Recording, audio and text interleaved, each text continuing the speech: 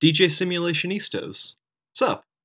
With Dr. D, Dan Raymer, and Dr. J, Janice Palaganis, coming at you from the Center for Medical Simulation in Boston, Massachusetts. So buckle up your mannequin and let's roll.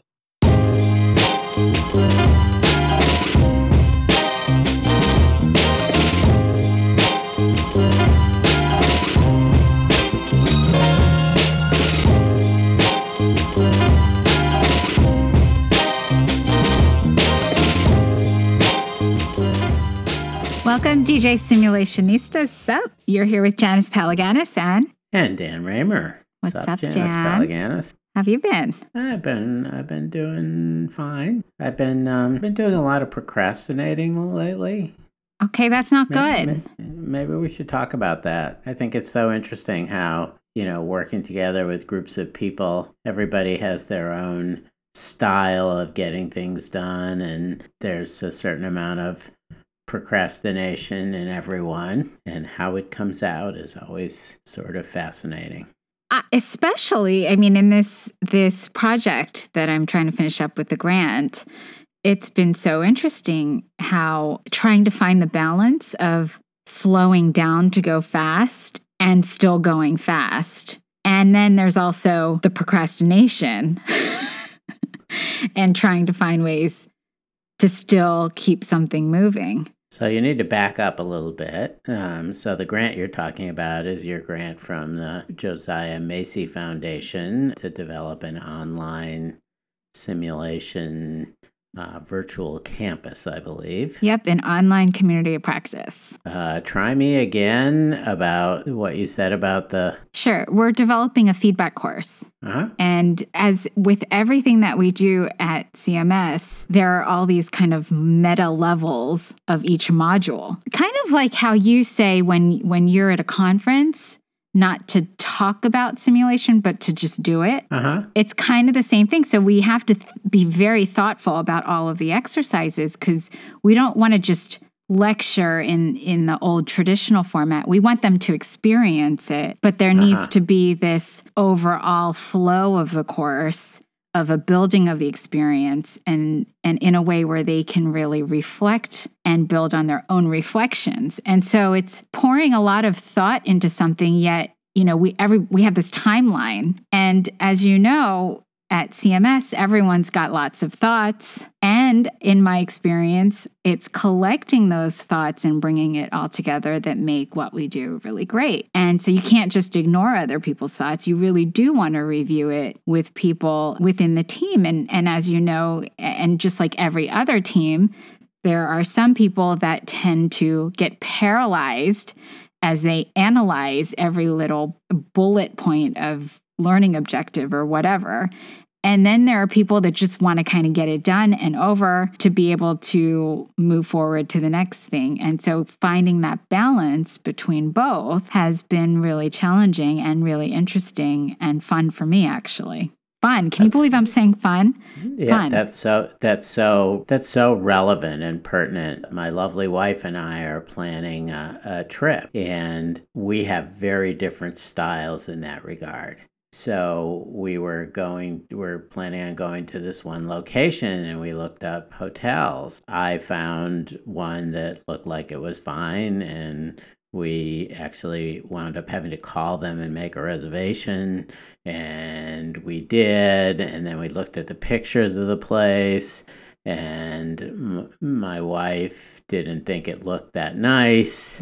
And I had to agree with her, and so we found another place that was much nicer, and we made a reservation, and that was it. But I knew this would happen. She, when I left to go do something, looked up 5 or 6 more places, and she's never satisfied unless she's considered all of the options. And she'll vacillate from one to the other, where I'm thoughtful about it, but once the decision's made, I've made the decision. I don't want to go back and revisit it. I don't want to look at 5 more places. I'm done. And so I think that represents 2, really different styles. And so how do you manage to kind of tolerate the other person's style and balance the two styles so you get something done. The worst that'll happen is we'll go to this place and we won't have a reservation anywhere. Be sleeping in the back of the car. That's not a bad option. Janice, I'm an old man. I don't think I can sleep in the back of a car anymore.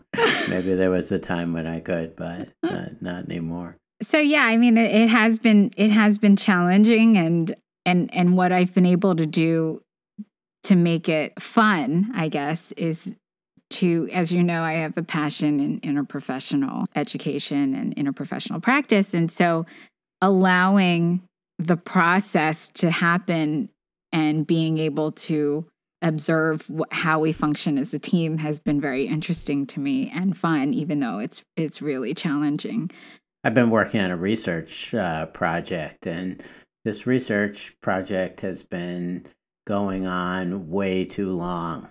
And I feel really responsible because I was brought into the project to be sort of the mentor, because the people who wrote the original proposal had no research experience to speak of, or very little, but they were enthusiastic, really bright and energetic young clinicians. And so they wound up writing the proposal, and I helped them a lot with it. And I thought that, we'd never get the grant. And then miraculously, we got the grant. And so we had to do the research project. And one of them is considered the principal investigator. And, he has a very laissez-faire kind of attitude about the whole thing. And it's just dragged and dragged and dragged. And I've done a poor job of mentoring him to, somebody's got to be the one that says to one person, I appreciate that you're really, really detail oriented and you want to analyze and reanalyze and reanalyze, but we need to actually get something concluded here and publish it before it becomes obsolete. And so far he's been unwilling to do that. And so I think that can be, this topic of how the styles blend together can be paralyzing.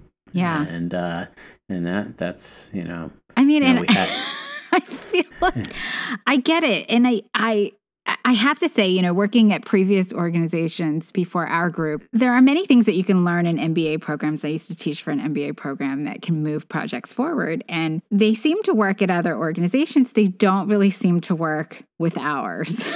So, for example, as you know, because you were the first person on the list, one thing that I really had to get done was a definition that could be represented by CMS that everybody could back. And so I thought the quickest way to do it, being that we're all over the world, everybody's traveling, teaching somewhere in the world or doing different things, the most efficient way that we could get this done is if I did a round robin through a Google Doc and just listed names in alphabetical order and said, you've got 2-day turnaround. If you don't get to it, it's moving to the next person. Sorry. Or if you can't get to it and you still want to get to it, cross your name off, put it on the bottom of the list, go to the next person.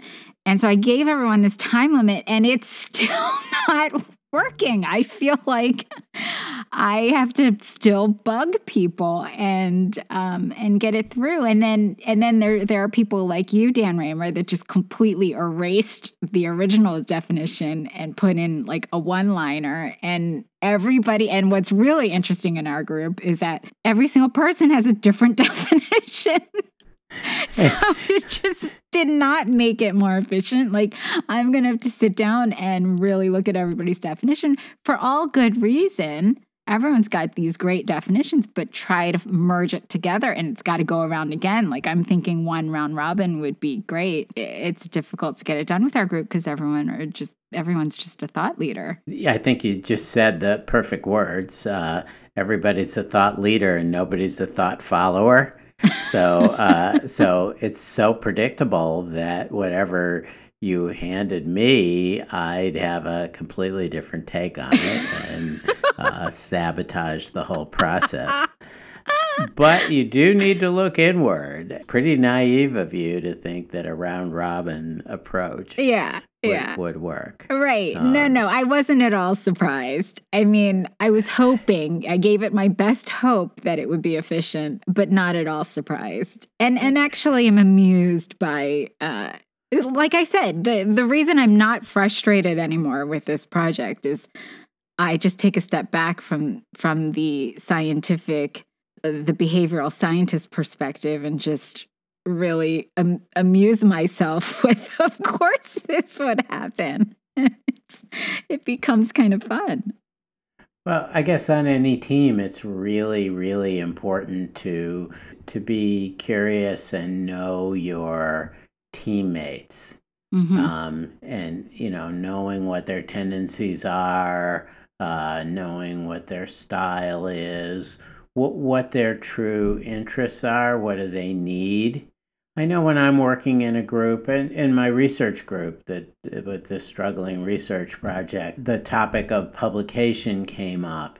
And my first question to each person was, what is important to you about publishing this? Is there a professional angle to this? Do you need this publication for your promotion? Do you intend to use this publication as a springboard to some other activity, some job that you'd like to do? What are the possible reasons that getting this paper out will help you? Because I realize that, that some way to motivate everybody was essential. It's just dragged on forever. And we haven't tapped into what is really important to people about this particular project and the topic that we're working on. And it's just so frustrating because we ran, I think, quite a beautiful experiment, and we have some really interesting data. And, I'm at the point in my career where I'm retiring, not getting promoted, and publishing another paper doesn't really mean anything to me professionally, other than I'm just really curious about the topic and want to get an answer to the question. In this particular case, it's about emergency manuals and do they help or hurt? And I just think that, I really want an answer to that question. But other people, I realize, have other motivations. And so in order to move the group along, I have to really, really know and understand my colleagues, what's important to them here. Because without finding that out, I guess I'm just guessing at what will motivate them. Do I just set a deadline, or do I say, if you really write the discussion section, that would make you the first author. And because this publication is important to your promotion, I think that would be really a big deal if you were the first author to this paper. And so, but by just kind of figuring out what people need, sometimes you can really get a group to work together more quickly. Well, there's a few things that I like about that. And I think the top thing is that you can lead even though you're not the leader by doing exactly what you're saying, is trying to figure out what people's motivations are and try to push it forward from there. What interests me is that you had started this discussion with that you're procrastinating. Yeah. So I want to know what would motivate you to get it going again, because it sounds like you're just really frustrated with the process and the lag. And I mean, can you get motivated by thinking of other people's motivations? That's a great question. So I think that's part of it. If I knew what this work meant to the other people, it might stimulate me to dig in and work on it. I also think that finding the appropriate time is really critical for me.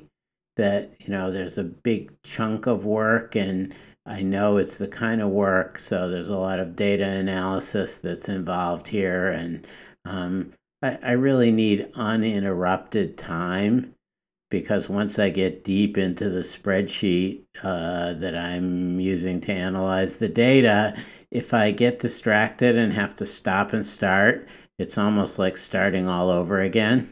I look back and go, what did I do here and what did I do there? And, why is that number, I'm the same come out the way. way? And so I need uninterrupted time. And so I guess that's my own exploration. Thank you. You've just helped me explore what would. But I don't think it's just you. I feel like that's the reason why lots of worlds and not. I don't see it very much in healthcare. But like I've told you before, I took engineering classes in college and have done some clinicals, if you will, with different engineering companies, and they do a lot of sprinting and a lot of I guess they call it scrum boarding. And I wrote a little section of this in my textbook for the Society for Simulation Healthcare called Defining Excellence in Simulation Programs. And it's really trying to push teams forward on multiple projects. And sprinting has been really successful in all of these other groups, because I think it's pretty human that, you'll forget things if it goes too long. And if you can go on sprints together and everybody feels like they're working and being productive, it just makes the project all that more successful. Yeah, I think that's true. But I think the really understanding people before you do something like that's important, because we sort of tried that on our research project. We'll have a phone meeting and we'll get all psyched and we'll say, all right, everybody, by next week, here are the 5 jobs and we've handed them out. Everybody needs to be done with their job in a week, in 5 days, it just hasn't worked. And I think it hasn't worked because that hasn't met the needs of various people on the team. And so finding what those needs are, I think, is critical. And, just as you asked me, why are you procrastinating? What is it that's standing in your way? What do you need to get out of this? Those sorts of questions really help with the understanding of, if everybody on the team knew that I needed uninterrupted time and they had a way to help me find that, it would move the project along. Well, dedicated time's a big thing too. And then finding ways not to get distracted, that's huge. I guess if, it's a group of clinicians, if they're unable to work on this project, if they have the same issue and they were unable to work on it, then maybe coming up with a way that they could cover each other's clinical duties so that they would have some uninterrupted time, maybe one after the other. Maybe that would be a much more productive way to go about solving the logjam and curing the what seems like procrastination, and a kind of it would move it from what seems to be a psychological problem to a technical problem that could be overcome. I think that's an important thing about working together in teams. I think one thing that I definitely want to say that I've learned from working at the Center for Medical Simulation is, I used to formulate my own teams before coming to CMS, and I would always pick people that I thought were really productive and could get things done efficiently and were somewhat resourceful. And so what I've come to learn is that, kind of like that saying, you want to surround yourself with people who don't agree with you to get the best possible product. For this project, I have included people that I know would actually slow down the project because they're a lot more thoughtful. And just in my experience with CMS, having people that really do stop the project to say, hey, we got to think deeper than this, that makes it so much better. And I know that I like to speed things away with good thought, but just, sometimes it's nice to have someone say, we're not giving this enough thought. In the world of healthcare, we do want things fast, instant gratification. We do want to move quickly and effectively, and not to be afraid of including people on your team and do it intentionally to create better products. Adam Chang from Calgary. Yes. I'm sure. I hope he's listening to this podcast because he's the most favorite person I've ever worked with on a project. We wrote a paper together, and he's the very definition of never procrastinating. So as soon as we would finish the phone conversation, which was a very typical classic meeting on the phone, and at the end of the meeting, we would summarize what our deliverables were and what we had to do, and by the time I hung up the phone, got my apple and my caffeine-free Diet Coke and drank them, my email would ring, and there would be all of the things that Adam had promised to do, because he just has this philosophy of doing them immediately and never procrastinating. Yeah. And I so admire that. I just wish I've written a paper with him too, and same thing. He's amazing. Yeah. I think we should interview him on the next podcast. Sounds good. How does he do it? Right. All right, Dan. Well, this is great. I think you should block off 4 hours and get back to your research. I think I will. It's raining right now. Maybe I'll do it now. Yeah, you can't play tennis. All right. All right. Bye. Okay, take care. Good to talk to you. Bye. DJ Simulationistas, sup? Is brought to you by the Center for Medical Simulation. Find out more about CMS and learn about our simulation instructor training and course offerings at www.harvardmedsim.org. Thanks so much for listening, and we'll see you next time.